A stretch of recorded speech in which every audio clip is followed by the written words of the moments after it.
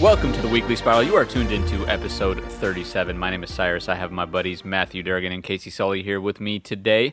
We are going to get you up to speed on some of the latest news around the league, read and react to some of the latest happenings. We're going to talk rookie projections, what we think might shake out with the offensive rookie of the year, the defensive rookie of the year, as well as who we think might disappoint out of the rookie class. As well as some fantasy tips for you if you're going to have your draft coming up. Hopefully we have a season and we also have fantasy, but we will see. First and foremost, how are you fellas doing today? Doing extraordinary. I'm doing good. I've recovered from the Packers' lackluster draft, and I'm ready to roll. Nice. You've sold yourself on the picks. You feel a little better. You watch some highlights. You know, you're a little more confident in Jordan Love. Not really. I've just tried to not think about it too much and forget that it happened entirely. We just skipped the draft this year, I think, is what happened. That's another strategy as well. That I thought my draft was heading there with the Eagles, and I think we fixed it a little bit on day 3. But we'll see what happens. You can never really evaluate a draft. We touched on this in the past. Right after it happens, who knows? In the next 3 years or so, we can look back and give it a grade. But there's really no surefire way to know immediately. Let's dive in to the first thing, though. We have some news around the league. Durgan, you want to take us off here and hit us with the first one? Yeah, first one, a few days ago, Andy Dalton signed with the Dallas Cowboys, where he is going to be the backup to Dak Prescott. Andy Dalton went to college at TCU, which is just about half hour away from the Cowboys facilities. It's a great fit for the Cowboys. I thought Andy Dalton would have gone somewhere where he had a better chance of starting. But this way, I think he's going to kind of rebuild his image, take a year off almost, unless he has to play, kind of study film, and get ready for a starting job the following season. But it's a great move for the Cowboys for sure, as Andy Dalton probably becomes the best backup quarterback in the league now. For sure. And I think, especially with Dak's situation, he's franchise tagged, but talking about holding out and all that kind of stuff, it gives the Cowboys some leverage in that situation of, hey, if you're going to hold out, that's fine. We can roll with a starting caliber quarterback who has a lot of experience, has played in playoff games, although hasn't won one, and we can do everything we need to do. So I think it's a great move for the Cowboys. I'm surprised he went there. I was sort of like you. I thought he would go somewhere where he'd have a better chance to start, but maybe a year off is sort of what he needs, and chance where if Dak gets hurt, that team is still totally fine. Yeah, look, I think Andy Dalton is the definition of mediocrity. I mean, the dude just lives, breathes, eats mediocrity. He's not going to take any franchise as a starter anywhere that they want to go. So it's a smart move on his part. I mean, you're taking a backup role. He's going to make a sizable amount of money for a backup. And like you said, there's a lot of uncertainty in Dallas, so we'll see what happens in the future. But I got to imagine he's not the long-term vision there, and they'll probably get a deal done with Dak. Dak is miles better than Andy Dalton, and so I don't think anyone would question that. But, I mean, the last time that the Bengals won a playoff game was before Joe Burrow was even born. So Andy Dalton didn't get it done in Cincinnati. I don't see him getting it done anywhere else. And it's really not a good quarterback market at the moment. I mean, we see Cam Newton sitting out there, which we'll talk about a little bit. I don't think Andy Dalton really had another option. It was probably be a backup team, somewhere else, or be a backup team on what he probably sees in Dallas as a solid roster. So, I got to imagine he envisioned himself coming in as a backup and where he might have success, and he probably sees Dallas as a good spot for that, which I don't blame him. But, at the same time, you hope he never sees the field. That's best case scenario. So, I mean, I think you're underselling Andy Dalton a little bit. If he's the definition of mediocrity, he's a top 16 quarterback in the NFL. And to have that guy as your backup is a pretty good get. And for someone that has professed their dislike of Dak Prescott, if Dak Prescott is barely above average, then Andy Dalton is not that far behind, and he can absolutely take a team that is loaded at the skill position to where they need to go if Dak Prescott doesn't play the first couple of weeks or if he gets hurt. I disagree wholeheartedly. I mean, you can argue that Cincinnati is relatively loaded, maybe not as good as Dallas, but Joe Mixon is a solid running back. You got A.J. Green, Tyler Boyd. I mean, there's talent on that team at the skill positions. They just don't have much talent anywhere else. So Andy Dalton is not the type of quarterback that makes people better. He's the type of quarterback that thrives off having better players around him. I mean, I think that's true of almost every quarterback in the NFL, save for 2 or 3. What about Russell really. Wilson? What about Patrick Mahomes? Yeah, I said almost every quarterback, save 2 or 3. What about Aaron Rodgers? What about Tom Brady? What about Drew Brees? I don't It's know not that 2 or Aaron 3, Rodgers dude. does it. I think it is. Aaron about Rodgers 2 or has 3. done it. Aaron Rodgers has done it. I don't know. I don't know that he has, honestly. In He's his had career, solid- Aaron Rodgers has not made players better on the Packers. Not like Tom Brady or Drew Brees does, I don't think. I disagree with that, which is weird. I feel like we should be on the other side of this.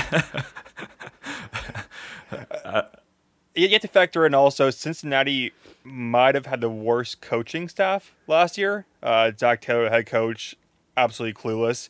But his best years with Jay Gruden as offense coordinator, who became a head coach at for Washington.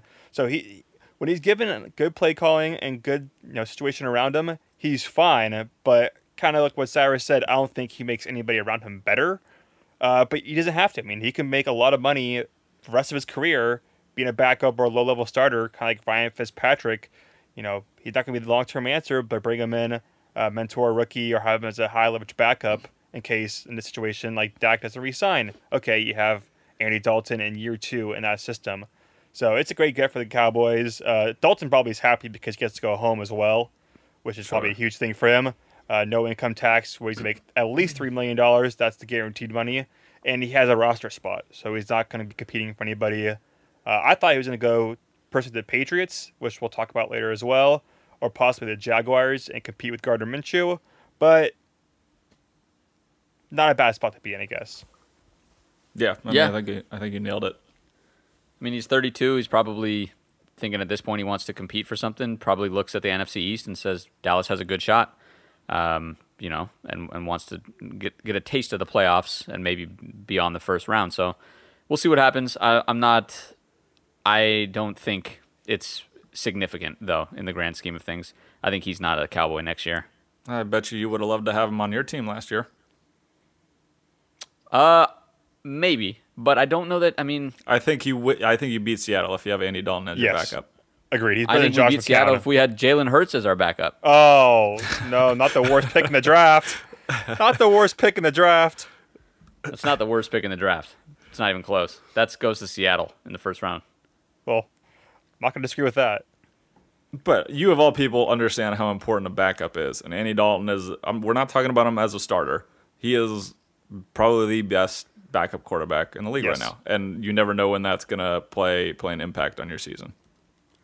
Oh, 100%. I think the backup quarterback is arguably the second most important position in football behind the first string quarterback. So I have no doubts in my mind it's a great signing. I mean, all it takes is one injury to derail an entire season at the quarterback position. So I'm a huge believer in the backup quarterback. I think it's a great move. I like Andy Dalton as a backup, but I'm saying I don't think there was a market out there for him as a starter because we were questioning why did he go to Dallas, right? There was a lot of other places that he could go and compete for a job, but I don't think teams view him as that guy, right? So they'd rather take a chance on a Gardner Minshew, or they'd rather take a chance on a Tyrod Taylor to take them where they need to go, because we've seen Andy Dalton not do it for so long. Sure. And as for some context, Jalen Hurts is going to be making more with his signing bonus than Andy Dalton. That's not true. Wow. Jalen Hurts is Second not round making picks. as much guaranteed money, which is what is calculated for the cap. So Jalen Hurts is making around $8 million over 4 years. So that's not the case. Signing bonus for picks 42 through 48 or 49 through 64 is from $2 million to $3 million. And Andy Dalton signed a $3 million contract with some incentives. So Jalen Hurts was pick 53, first of all, so that number is not correct. Second of So, all, 2 million to Andy 3 Dalton, I million. believe, was $7 million was with his contract incentives. for 1 year. With Yes, yeah. incentives. But $3 guaranteed, million I mean, guaranteed. yeah. So if you're getting you pay $1 million extra for Andy Dalton essentially. But here's the thing to consider. At the same time, I mean, you also have somebody in your system for 4 years, and if Jalen Hurts progresses, and He won't we progress. see what he can do. Well, slow down there. You don't necessarily know that. There's a lot of stuff out there that says he's arguably the third best quarterback in this draft. But if he progresses at all, that's another trade chip, right? I mean, you have your backup quarterback, and then if he wants a starting opportunity, you can go get your second round pick back. So, it's going to be harder and harder to find quality backups. I think in the league right now, there's more supply than demand for quarterbacks, but that's definitely not always the case, as we've seen.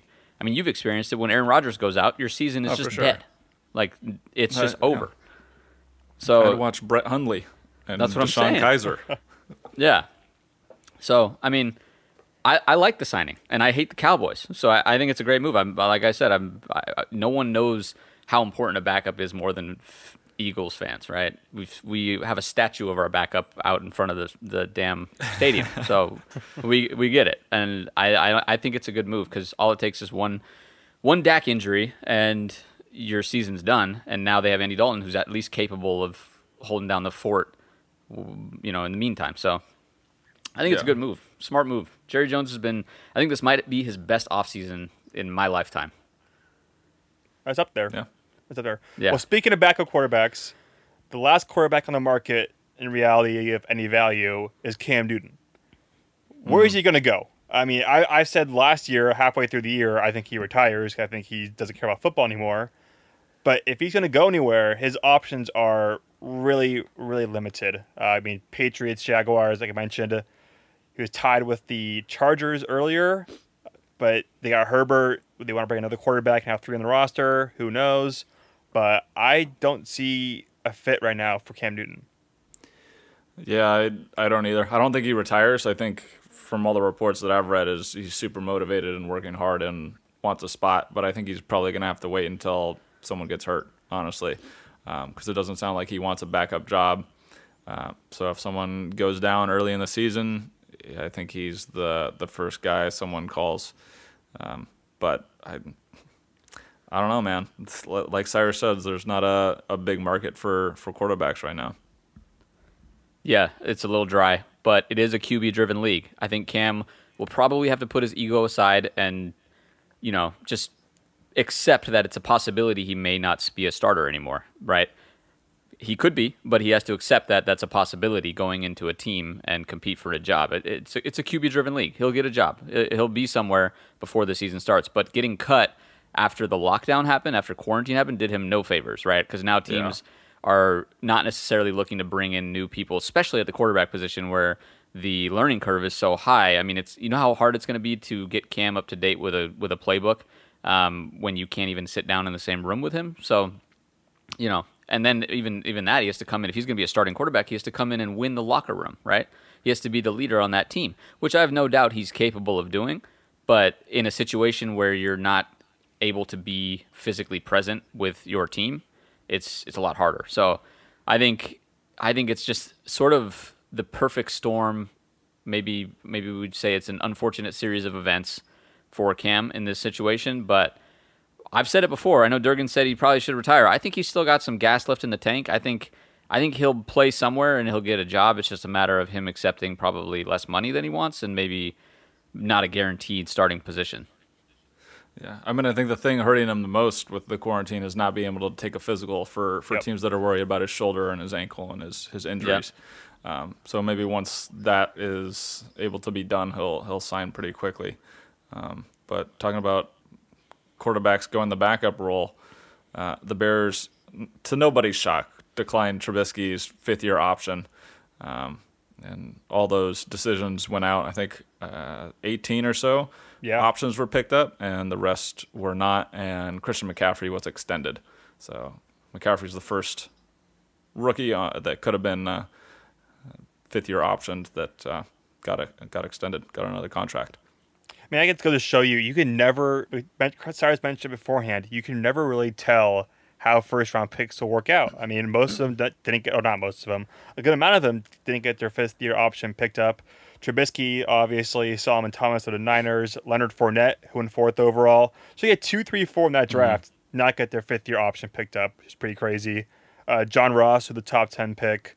It's pretty crazy. Trubisky, him alone, I think it works out for both sides. I think Trubisky, if he does well this year, if he plays, he's going to earn himself more money. The Bears, I think they kind of see the writing on the wall, however, and see that he's not the answer, and they want to move on from him in some capacity. So now after this year, he's gone. He's a free agent. Do what you got to do. You'll still have Nick Foles under contract. Yeah. Yeah, I don't know that Nick Foles is the answer either, though. We've talked about this Yeah, before. true. I don't know.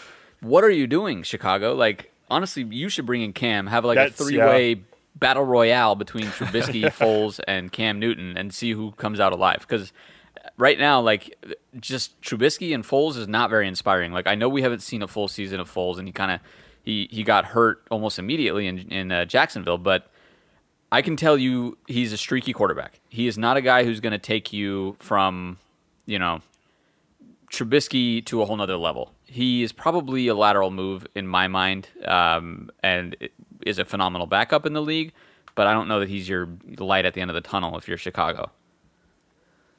Sure. I agree with all those sentiments. I mean, I agree with the Cam part. In theory, they could bring in Cam. Obviously, this quarantine stuff, who knows what's going to happen. But you can bring in Cam, you can cut Trubisky and pay him through this season, and that's it. It's going to be a huge cap hit, but, I mean, if you know for a fact he's not going to be your guy, and you like Cam Newton, or you like Nick Foles, crazier things have happened. I don't think will happen, but crazier things have happened. Yeah, but why cut him if you got him? I mean, you got him on his rookie deal. Like, you at least have him for one more year. There's no harm in it. Let's say Cam Newton comes hypothetically into training camp, looks like a stud, lights it up, and okay, this is gonna be our guy. Like, we want him. You can move on from Trubisky, and it'll cost you less money than you will Foles. It won't happen. It won't happen because Trubisky, the guy they drafted, they got to see it through. But it has to be a hypothetical situation they have to consider. For sure. I mean, I see what you're saying. Yeah. I'm sure they've at least inquired or done some due diligence on Cam, and I mean, maybe he just takes less guaranteed money if due to the injury concern without having a physical. But I'm not sure what the situation is. But I think he'll be on a team at some point. He's just too appealing. Like, we've seen. I mean, he's an MVP caliber quarterback at his peak when he's at his best. He's not that anymore. We all know that, and that's fine. But he's better than Trubisky, and he's better than Foles playing right now, assuming he's healthy. Yeah, that's true. That's very true. Yep. So if the deal structure makes sense, he's worth the risk. Yeah, that's what it comes down to. Money and fit. Yep. All right, next piece of news here probably hits close to home to Mr. Casey Sully's heart. Brett Favre talking about Rodgers, and I think this came about with the whole Jordan Love pick. Yeah. But he was predicting that Rodgers will end his career on a different team than the Packers. What say you, sir? I know it's a big topic of conversation that the Packers took Jordan Love, and what does that mean for Aaron Rodgers and blah, blah, blah, blah. But, I mean, I don't put a ton of stock into this, to be honest with you. I mean, if Aaron Rodgers wants to keep playing and the Packers don't want to sign him to another contract, then he'll keep playing and be with another team. I mean, it's not like I know there's like this strong emotional tie of fans to Rodgers in Green Bay, but like if he wants to keep playing and we don't want to give him another contract, then yeah, he'll be on another team. And if he feels like in 2 or 3 years he's done, he'll be done. He seems like the kind of guy that like once he starts tapering off and realizes he can't do what he used to be able to do, he's just gonna be done. Like, I don't think he wants to push through and relearn a whole different way to play quarterback and that kind of deal. And obviously Favre processed his situation when Rodgers came in differently. That fired him up, and he wanted to go play for another team and play with the Vikings and get revenge and all that kind of stuff. I don't know that fits Rodgers' personality as much. I think Rodgers will eventually play for a different team, unless, like you said, he kind of tapers off, and at that point, he's a very, for better or worse, an ego-driven guy. He knows he's the best. He likes being the best. So when he starts showing decline, I think, like you said, he'll retire. But even in a down, quote-unquote, down year he had this past year, he was still really good. He was still one of the best quarterbacks in the league. So he has 5 years left in him, I think. But I think with the Packers, he has about 2 years left. So I can see him moving out somewhere. I mean, he's almost, not quite, Tom Brady level of celebrity, Hollywood. I mean, you have him, you have Danica Patrick, his girlfriend, wife, fiance, whatever the hell it is. Sure. She's big time as well. He has the money. He has a place in Malibu, so maybe L.A. expand his market down there. Be very interesting. But it's kind of I mean, I think Favre's right, but it's too soon to predict where he's going to go because it's so far in advance. Yeah, I mean, look, it could go the way of.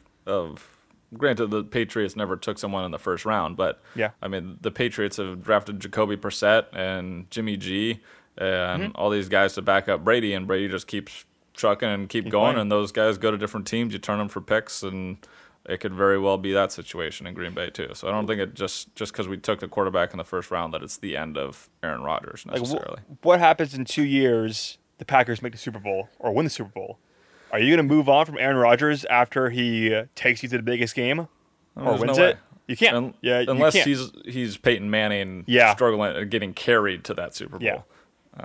But I don't- after the Packers draft class, I don't see that happening. But yeah, fair enough. you never know, and so that's why it's kind of too early to predict. But I see Aaron Rodgers playing somewhere else personally. Yeah, I wouldn't be surprised, but I don't think it's going to be the spiteful kind of play somewhere else deal. No. I think it might be. You know what? Personally, I'll just start with this. I don't think he plays for another team. I think he retires as a Packer. I don't think he follows that Favre path. I think he probably learned from that, and we'll see. He'll, like you said, he'll have recognition of when he's no longer playing at the highest level. But what I'll say is, you don't move on from Aaron Rodgers. Aaron Rodgers moves on from you. He's one of the best quarterbacks to play in this league, right? It does not make sense when you have this asset to move on regardless. Unless he has some sort of Alex Smith-esque injury and is unable to play, it makes no sense in my mind to ever move on from somebody who has been the face of your franchise for over a decade. So going along with that, I just want to talk a little bit. I think, what's your GM's name? Brian Gutekunst or something? Gutekunst. Yeah, Gutekunst. Brian Gutekunst and LaFleur, they owe Aaron Rodgers an apology, and they should be, honestly, they should have let him know prior to drafting Jordan Love. Oh, They for did sure. not Yeah. talk to him. They didn't say anything. That was one of the things that I think was the biggest. And if he does go somewhere else in spite of this, it's probably because of that communication. I'm sure he feels a little bit slighted, right? He is this team. He's been this team long before LaFleur was there. I mean, he has carried this team to heights that nobody thought necessarily was possible with him. I mean, he made everybody regret not picking him. He did what he said he was going to do when he was picked in the draft. And the city of Green Bay, the organization, the owner, everybody owes him a great gratitude of debt. And I feel like he deserved the respect to be told, hey, just so you know, we're drafting Jordan Love. This means nothing. You're a quarterback for as long as you want to be, but we feel like it's good value and he's a first-round talent. And they didn't do that. And for him to find that out and probably sitting there watching the draft expecting some sort of wide receiver support, which never came, which is a whole nother thing. But to find that out, publicly, it's a little disrespectful whether it's meant to be or not. And I think that the organization has kind of wronged him in a way that he feels is probably he probably feels it more than we would see it. And I think if anything, that's what kind of leads to him deciding to go elsewhere if the dollar amount that they offer him in a new contract doesn't match up what he feels he's worth. I don't see him really taking a hometown discount, sticking around. I mean, there's no arguing he's one of the best to ever play, and I feel like he should be treated as such. I think LaFleur doesn't owe Rodgers anything. I mean, Gutekunst, whatever his name is, Gutekunst. He's a Packers guy. I believe he was with the front office for a while, kind of worked his way up. He was there when they picked Aaron Rodgers. Yeah. He was in that same scouting department. He's been there for a while. Yeah. But LaFleur, I mean, as we saw this past year, McCarthy catered to Rodgers. I mean, it was a Rodgers first offense, a Rodgers first team. But LaFleur kind of showing last year he's going to have his style. He's going to have his way. So I think he has zero loyalty, for better or worse, to Rodgers. And I don't think that's still a bad thing. I mean, this is his team. He's the head coach. He can't, put all his eggs in one basket on a 35, 36-year-old quarterback. Should they have maybe warned him? Yes. But you didn't have to tell him anything. He's not the GM. He's not the owner. So It's a matter of respect, though. You do have to tell him. It's a matter of respect because what you do now affects the whole season going forward. If LaFleur and Rodgers are not on the same page because of some petty shit, you bet your ass it's going to cost at least a win this season or some shit's going to happen. I'm just saying, I think synergy And having everybody kind of on the same page, building towards the same thing is a little bit underrated, right? We can look at on paper and see this roster is stacked, but we've seen it. I saw it with the Dream Team. We've seen it with a lot of other teams where, Cleveland Browns, that's a good example, right? Stacked. But if people are not on the same page and there's not that locker room presence and what's the word I'm looking for? I don't even know what the word I'm looking for is. Culture? If people are not culture, that's the perfect word. Culture. If there's not that culture, then I think it's all for naught. So this is something that, in my opinion, anytime you draft a player to back up the most important player on your team at the most important position in arguably all of sports, not just football, but any sport, you need to talk to that person. I mean, he's a first ballot Hall of Famer. He's everything to this franchise. All it takes is a simple, hey, I just wanted to let you know we're doing this. It's no reflection on anything. You're our quarterback as long as you want to be. That's it. And they didn't do it. So it's an oversight that I think can't be overlooked. I agree with both of you. Like, just because you're a top-tier quarterback doesn't mean you get to have say or be in the room for personnel decisions and stuff like that. But this is the conversation that needs to happen. Like Cyrus was saying, a couple weeks before the draft, be like, hey, we really like Jordan Love. If he's there, we're going to take him. And that's all you really have to say. It's just a little bit of heads up, a little bit of respect, and that's all. That's the conversation that needed to happen. And from what we've heard in the reporting, that's not what happened. So hopefully it doesn't manifest in anything for my own personal enjoyment of the season. But I'm sure with a lack of storylines in the offseason, it'll only keep growing and festering in the news cycle until absolutely. Aaron comes out and says something. But well, luckily, I mean, at least Aaron reached out to Jordan Love and I think texted him or called him or something, so that's good. But I don't want to pile on here, but there was an organization that did draft a backup that contacted their starting franchise quarterback, and before they had a whole extra day to do it. Oh, okay, all right. and they drafted a running back, not a quarterback. But moving on. Whoa! We now they drafted the runner-up for the Heisman behind the best college football player in history. So I don't know what you're talking about. Do you know who won the Heisman from Oklahoma? Jason White in 2001. Do you know how many NFL snaps he played? 0.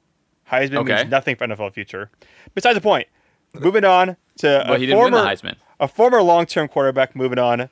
Tom Brady out in New England, but now Jared Stidham, who was their guy in New England, and apparently the rumor came out that Belichick thinks this guy is going to be the next big thing. Well, Belichick is delusional, and they're tanking. I mean, we have no idea what Stidham looks like on the Patriots, and it's been a long time since we've seen anybody aside from Tom Brady on the Patriots. And if he's the guy, he's the guy. We've talked about their lack of talent at the skill position, which is going to make things difficult for him. But that's the way you would treat a quarterback that you want to build trust in, right? You don't go take a quarterback in the draft and say, hey, you're our guy publicly and privately, and let's go get it. You're going to have your shot with the New England Patriots and take over for maybe the most famous and renowned quarterback to have ever played the sport. That was true. I mean, but Jerry Stidham looked very good in preseason last year, but obviously preseason is completely different. And I was on the bandwagon for a while. The Patriots are tanking, but I think Belichick has so much pride in himself that he's going to try to do as much as he can to win without a superstar quarterback. Didn't do a great job of it in the draft or his offseason of building around Stidham, but I'm just interested because I think he sees a lot of Stidham or a lot of Jimmy G in Stidham, and he loved Jimmy G. Both of them aren't the most athletic guys, but they're accurate. They get rid of the ball quickly. Kind of similar frame, 6'2", 6'3", bulky. So I'm intrigued, but I'm more so, I don't know how to say this, cautious about him saying this because I think he has eyes somewhere else on who he wants to have quarterback in the future that's not Stidham. Sure. But you never say that publicly. No, and absolutely not. Give any indication that may be the case. And there's 0% chance that Cam Newton goes to the Patriots.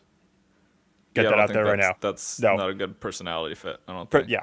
I mean, schematic-wise and playing time-wise, yes, but this personality, like you said, no chance. Yeah. I think he's got eyes on Trevor Lawrence. as would make sense. You're gonna have to probably be the number one pick, and there's no way that the Patriots tough. are bad No. enough to get the number one pick. Well, okay. Here's what I'll say though: you may have to be the number one pick to have it organically, but there's a lot of ways to trade up and maneuver in terms of draft. If that's their guy, I mean, the higher they are, the easier it is for them to get there. So they could get there, and they could get that pick if they wanted it.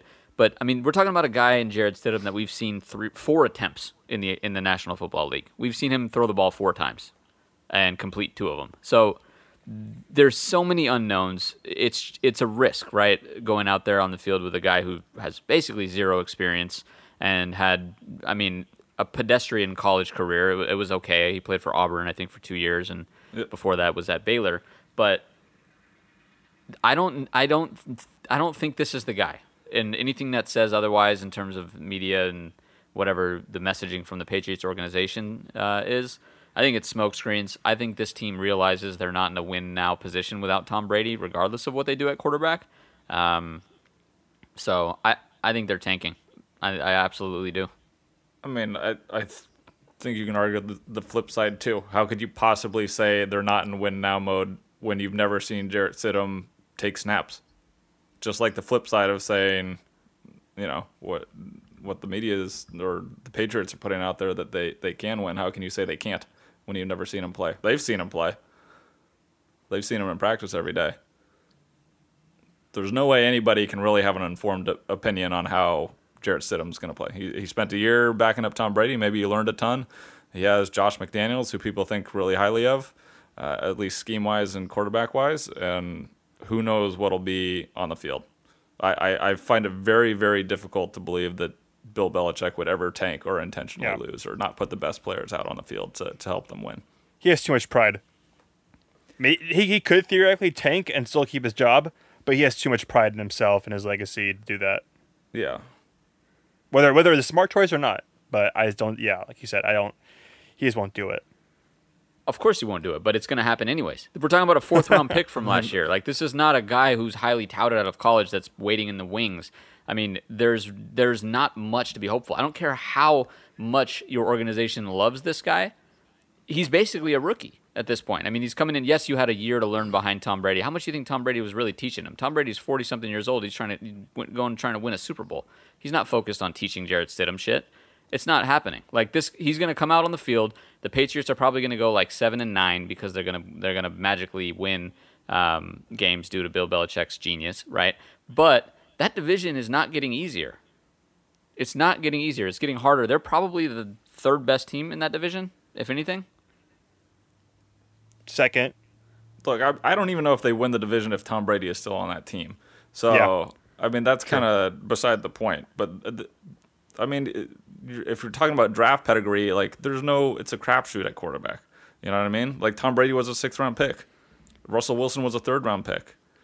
Like, there's nothing that's indicative that Stidham isn't ready or capable because we just haven't seen enough.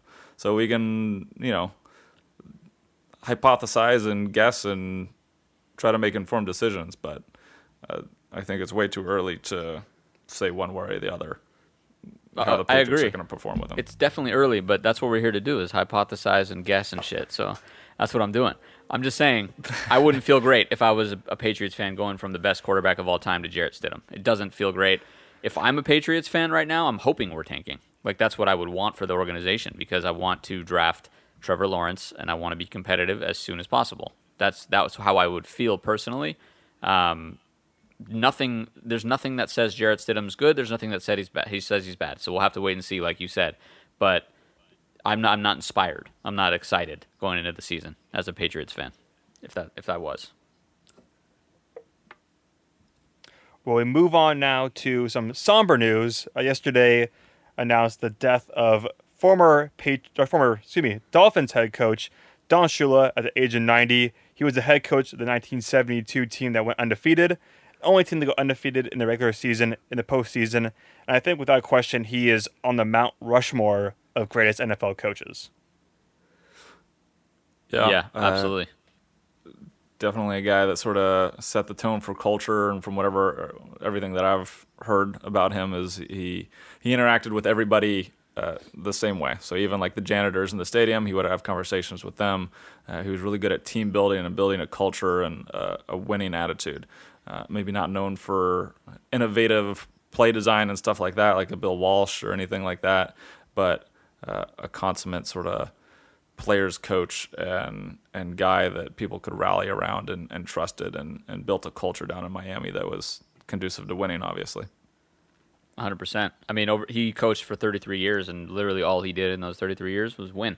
He has, I think he holds the NFL record for wins, and it's 347 He's had games. Two losing seasons throughout his entire NFL career. It's incredible. It's incredible. Rest in peace. I mean, and he won his 2 Super Bowls without his best quarterback, Dan Marino. So pretty crazy how great of a coach he was. And yeah, asking his former players, they were showing ESPN yesterday for 3 or 4 hours in the morning, talking to former players, former coaches who coached against him or with them.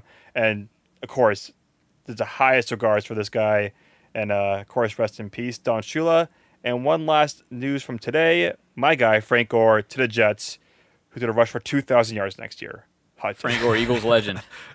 Eagles legend. Yeah. Well, now he's a Jets legend. So, yeah, I mean, I think there's like 3 certainties in everyday life, and that's life, death, and Frank Gore playing for 1 more year. Yep. So here he is, reunited with Adam Gase. He played for Adam Gase in Miami. Reunited with Greg Williams, who put a bounty on him in New Orleans. And, it's true.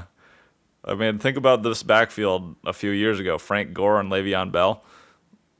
Like, you would salivate over that. And 2012, like, dream team right there.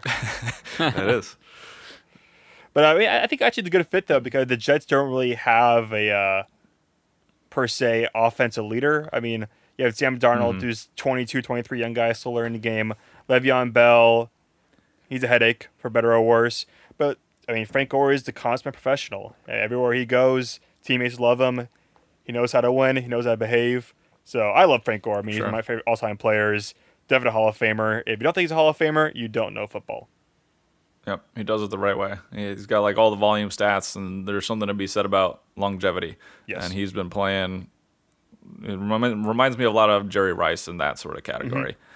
Maybe not the toppest tier of athlete, but understands his position super well, durable, shows up every day, is a professional, and gets the job done. And that's what he's done for his entire career. And his son is now a freshman in college. Yeah. So if he holds out a couple more years, Frank Gore Jr. together. Yeah, that would be amazing. I hope that happens. That would be. I wonder if that's ever happened. There's no way in NFL. I mean, NBA I can see it a little bit. NFL, there's no way. That'd be so crazy. Yeah. I mean, the crazy part about Frank Gore is he had 2 ACL surgeries before he even got to the league.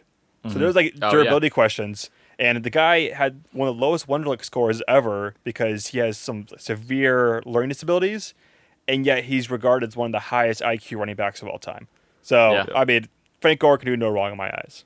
For sure. He's probably the most durable player in our generation. I have to admit. I mean, I can't think of anyone else. Brett Favre. Brett Favre, maybe. Yeah. But, I mean, Brett Favre's not playing running back. Like, when I look at the position difference. Frank Gore is he tried to sometimes. Oh, he tried to, yeah. But I mean, Frank Gore is he's not like a elusive type guy. Like he'll you're totally right. And the fact that he's played, I mean, and without any sort of injury issues, considering what Durgan said about his ACL issues, like that's phenomenally. That's not the right word. It's incredible, I guess, is the word. It's so. I like the signing. I mean, Frank Gore, any locker room you bring him into, is a consummate professional who's going to elevate that locker room. I'm sure he's a great leader. So, maybe he'll right the ship in New York. I saw some Jets fan ragged on him. Oh, our backup running back's not going to be able to play special teams. Yeah, he didn't play special teams, but I guarantee you, if you told Frank Gore to go out there and play special teams, he would go out there and do whatever. Yeah. He'd be a kicker if you told him to. He's just a football player. Yeah. Love that guy. For sure. Okay, so we will move on. Cyrus, want to take over now? It's all you, man. Let's do it. So let's talk about rookie projections. We talked a little bit about the draft last week, who we thought was winners and losers from a team perspective. Let's dive into the players who we think might have a good shot at offensive rookie of the year, defensive rookie of the year, and who we think might be poised to disappoint, meaning that the expectations might be a little too high in where they're at, and they probably won't live up to them. So first off, offensive rookie of the year, Casey, we'll start with you. Who do you think has a good shot and why? Yeah, I'm going to go with Jerry Jeudy with the Broncos. You're getting Drew Lock coming back for his second year, got some starting experience last year. He's not going to be the number one guy. They got Cortland Sutton and a pretty good running back with Phillip Lindsay and then Melvin Gordon. And that offense all of a sudden looks like it's got a little spark. And I think he might get a lot of targets. Drew Lock likes to sling that ball deep and has a big arm, and I think it's a good situation for him to go into. And I think he has a good chance to put up some good numbers. All right. Yeah, I agree. Jerry Jeudy's going to be a stud very, very quickly for the Broncos. I went with Jonathan Taylor, running back for the Indianapolis Colts, drafted in the early second round. They have Marlon Mack in place, but he's a free agent after this year, and he did have his first 1,000-yard rushing season. But I think they kind of see the writing on the wall that maybe they don't want to pay a running back big money. So I think they're going to give a lot more touches to Jonathan Taylor than Mack. And Jonathan Taylor is going to be perfect for this scheme. Great offensive line in front of him. You have Phillip Rivers now, who is an upgrade over Jacoby Brissett, but that doesn't mean that they will pass the ball more. I think they'll be a run-first team, and Jonathan Taylor, towards the end of the year, is going to really take off. And I think probably last half of the year, he's going to really be the star for the Colts. And I think he has a good chance to rush for 1,000 yards. All right. Well, I'm going to follow suit there with the same position, and I'm going to say Clyde Edwards-Helaire, running back out of LSU, now on the Kansas City Chiefs. I think, honestly, he is one of the most electric players in the draft, and I think he comes in and will thrive under Andy Reid in this offense in which he'll have tons of space, get the ball in his hands. I mean, he's a pass-catching threat as well. He's 5'7", he's a little small, but he's also 207 pounds, so he's no slouch. I mean, he can run between the tackles, he can take it outside. I like his style. I think he's a perfect fit for this Kansas City offense, and I think he usurps Damian Williams relatively quickly. May not come in as a starter, but I think he ends the season as a starter for sure. Yeah, I think that's going to be his biggest task, finding off the reps that Damian Williams will get and making sure he has enough touches to get himself in that conversation. What I will say, I think under regular circumstances, I think he beats out Damian Williams in camp. But with all the uncertainty around right now, I think a lot of teams are going to go into the season with players who are familiar with the playbook. And that will be the primary reason he starts the season as a backup. Otherwise, I think he's got all the talent in the world. He ran at kind of a disappointing 40 time, but he was explosive in every other drill, in broad jump, vertical jump, which is more important in my opinion when you're looking at running backs. You want to focus on that 10-yard split, breakaway speed. How many opportunities is a running back really going to have for that? I want to see my guy hit the hole hard, get those 5 yards, drive it down the field. So I think he's going to be a phenomenal fit. I'm excited for that team. I mean, the rich get richer. For sure. Let's move on to the other side of the ball now. Defensive Rookie of the Year. Casey, you want to start us off with your pick here? Yeah, I'm going to give you guys a little spicy hot one. Okay, I'm going to go with Patrick Queen, which the Packers had taken, but they didn't. But the Ravens took him, and they signed Calais Campbell and Derek Wolfe, and that front is going to eat up blocks and let Patrick Queen get a lot of tackles, make a lot of plays. He's athletic and can go sideline to sideline, and he's good at run fits and all that kind of stuff. So I think he goes into a situation that's really going to benefit him, where he has pieces around him, where he's not like the lone dog out there trying to eat against other big dogs on offense. He's a guy that's going to have some help, and that's going to open up him to make plays for his team. That's going to give him a lot of volume stats. And ultimately, when we look at Defensive Rookie of the Year, Offensive Rookie of the Year, I think a lot of people gravitate to those. Oh, they had like 4 forced fumbles and 3 interceptions and 100 tackles. Like, that would win you Defensive Rookie of the Year, I think. And I think those are all reasonable stat lines for him to get with the pieces around him. Yeah. Yeah, Patrick Queen's a stud. He's going to be a good player for them for a long time. I took the easy route. I went Chase Young. By far the most talented player in the draft. Most talented defender. Also, the Redskins' defensive line is probably top 5 in the league, to be honest. You got Matt Ioannidis, Jonathan Allen in the middle, Montez Sweat, second rounder last year. Also, you got Ryan Kerrigan, who is a veteran who's been there forever. on the edge. And I think the X factor of all this is Ron Rivera. He's a defensive-minded coach and a good one at it as well. So even if Chase Young does get double-teamed, they'll be creative. They'll run stunts. They'll line him up in different spots across the defensive line on third down. So I'm intrigued to see what happens with him, and it's just too easy to pick him, to be honest. Totally agree. I'm going to follow suit almost in exact fashion. I think it's just too obvious on the defensive side of the ball. Like Chase Young is probably the best edge rushing prospect I've ever seen personally. I come out of the draft. That's what I mean. But I got to pick Chase Young. Like I think he even has the potential to be defensive player of the year this year in his rookie season. So he's, in my opinion, better than Nick Bosa. Nick Bosa was in that conversation last year. Briefly, but this guy, you'll see him ball out for Washington. I don't know that Washington's offense will keep up with that defense, but that defensive line is good. Durgan said it. It's quietly top 5. It's definitely up there, though. I mean, it's a good defensive line. Chase Young will feast. I think double-digit sacks in his first year. The one thing that holding him back, like you said, is his team and the offense in particular. I think they'll be losing a lot of games, which means teams will be running against him. So if there is one thing holding him back, that's going to be it.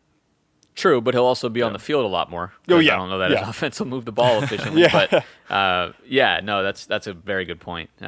He may have to be a run defender more than a pass defender. And he's very good at that as well. He's not just a pass rusher; he's really good in run defense. So it's not like he's going to be a one-trick pony. Yep. Yeah. Absolutely. So who do we think might disappoint in their first season? Not necessarily a bust, not necessarily saying that they won't be good ever, but coming in with maybe a little bit of hype and may not live up to it.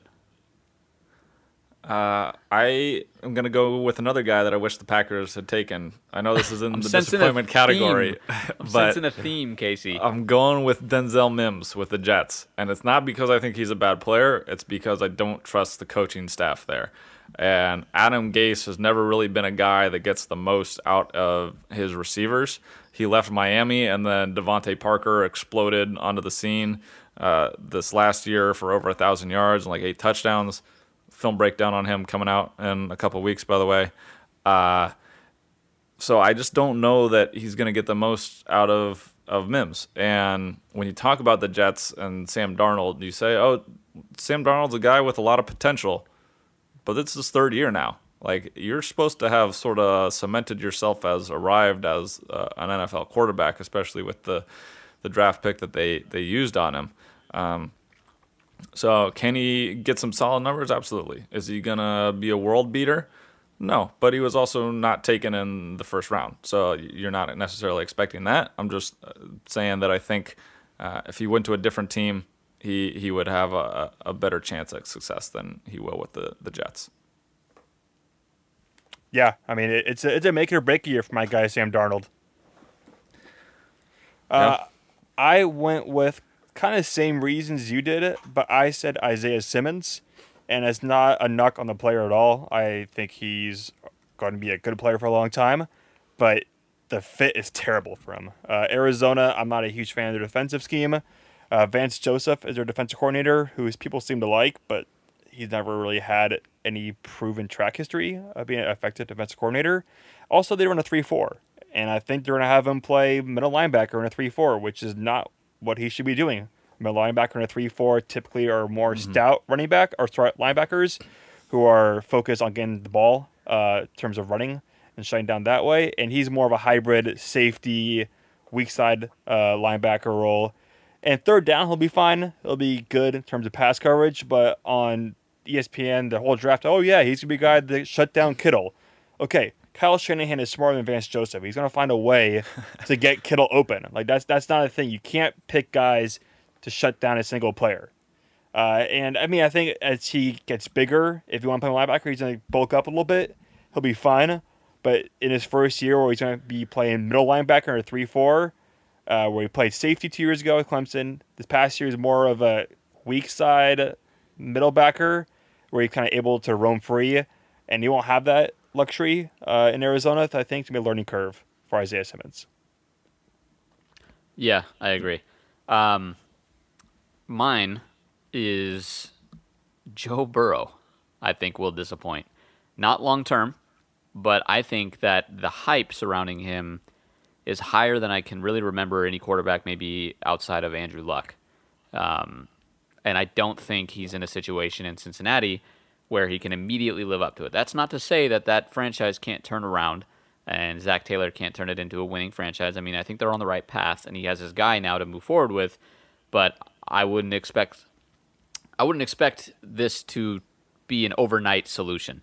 In essence, Joe Burrow will still need time to develop, regardless of how good of a season he had at LSU, regardless of how amazing of a college career he had, mainly in his last season. But he'll need time, as would any rookie quarterback. I can't remember a quarterback to come in and immediately play at their ceiling. It just doesn't happen. So I think Joe Burrow comes in and the expectations will outweigh his ability initially. I think we see him come on a little late in the season, and once he gets adjusted to the speed of the NFL, we see glimpses of who he can be, and then a few years down the line he becomes a great quarterback. But right now, I think people are viewing him as the messiah at the position, and I don't think he lives up to that, and will not in his rookie season be able to. So that's my take on that. I mean, look, the Bengals are not in a position to compete for a playoff spot right now. So if that's the expectation, he's going to disappoint for sure. I think you're right. There's a lot of expectations, and people are treating him like he's a cure-all, but he's still going to be a rookie quarterback. Yeah. Vegas has the odds for the worst teams tied with the Jaguars and Bengals. So, I mean, you're right, though. He has been hyped up, and like he's supposed to be the savior of this franchise, but it's not going to take 1 year. It's going to take 2-3 years to figure it out. Absolutely. Let's move on now. Let's dive into a little bit of a fantasy take on things. Who do we think might have the most impact as a rookie from a fantasy perspective this year? Casey, let's start with you. Well, as we just discussed, Durgan says 2 or 3 years for Joe Burrow, and he might not reach expectations this year, but he's my fantasy rookie for the year. And if you play Dynasty fantasy football, I think you're going to probably want to take Joe Burrow because the skill group around him right now, AJ Green, who didn't play last year, should be fresh, one of the best receivers in the league. John Ross, who has a ton of potential. He got 500 yards quietly last year. I know he had some flashes. He came on hot. He did. Yeah. And they got Tyler Boyd, who had 1,000 yards last year, and they drafted T. Higgins. And then you throw in Joe Mixon and Giovanni Bernard in the backfield.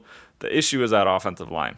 So if the offensive line can improve or get to be average, look out, because that offense can score. Whether Zach Taylor can scheme stuff up, I'm not sure, because they didn't have really a complete team last year.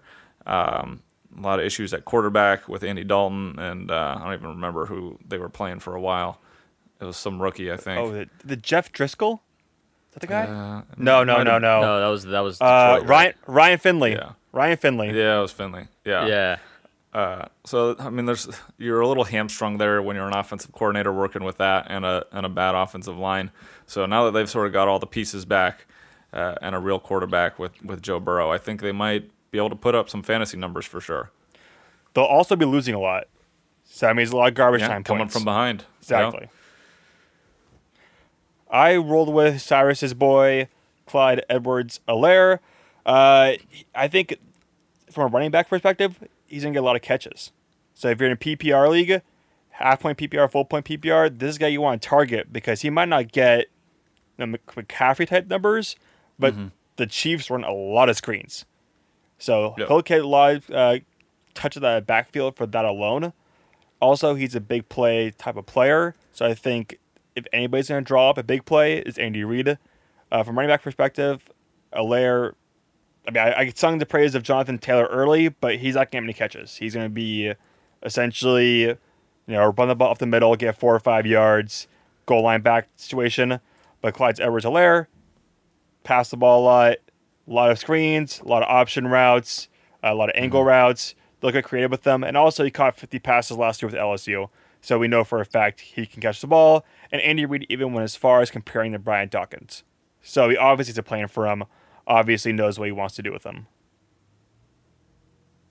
Yeah, I love it. I think he's going to be I wanted to pick that one too. I'll let you have it, but I think he'll be a good pick. And as we know, with fantasy, running backs are sparse, right? So finding a rookie might be the key to your fantasy season. And with that same theme, I'm going to pivot here a little bit. And by pivot, I mean I'm going to stay in the exact same lane that we're in and say J.K. Dobbins, running back for Baltimore out of Ohio State. No team runs the ball more than Baltimore does. If you can get J.K. Dobbins a little bit later in the draft, I think it's an incredible steal. All it takes is one tweak of Mark Ingram's foot, knee, whatever it may be, and you got yourself a number one running back. I mean, this is a guy who had 301 carries last season for Ohio State. He's a bell cow. He will get carries. Even with Mark Ingram healthy, he'll get touches. This team runs the ball so much. I mean, last year, Mark Ingram and Lamar Jackson both had 1,000 yards. So there's a lot of opportunity there. I like this fit for Baltimore, and I think it'll be a good. You don't want him as your first or second running back probably, but maybe flex or on the bench. J.K. Dobbins is going to be a great pickup for you. For sure. Agreed, 100%. 100%. Alrighty. I think that is wrapping things up here, fellas, I should say. That's going to do it for episode 37. We greatly appreciate you guys tuning in and sticking with us. Check us out online, weeklyspiral.com. We have a lot of great content coming up. All our social handles can be found up there, as well as links to previous pods. If you're interested, now that we're in the off season, there's some draft content you can check out and hear our thoughts. We had an interesting argument on Jalen Hurts last week. If you're curious, you can check that out. But yeah, do you guys have anything coming up you want to plug real quick as far as content on the blog? Juju Smith. Now I can't speak. Juju Smith-Schuster. That's a tongue twister a little bit. Blog post coming out on Wednesday, the 6th of May, and I'm working on some video breakdowns that'll be in YouTube form. So stay on the lookout for that. Those will be out in a couple of weeks. I got a quick recap of the Dallas Cowboys' stupendous draft that's already up online. It came out today, Tuesday, Cinco de Mayo.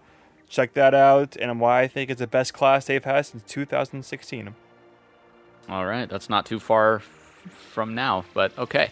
So, with that, this has been a Weekly Sprout production, bringing you fresh football every week. We greatly appreciate you staying with us. weeklysprout.com, check us out, and we will catch you guys next week for episode 38.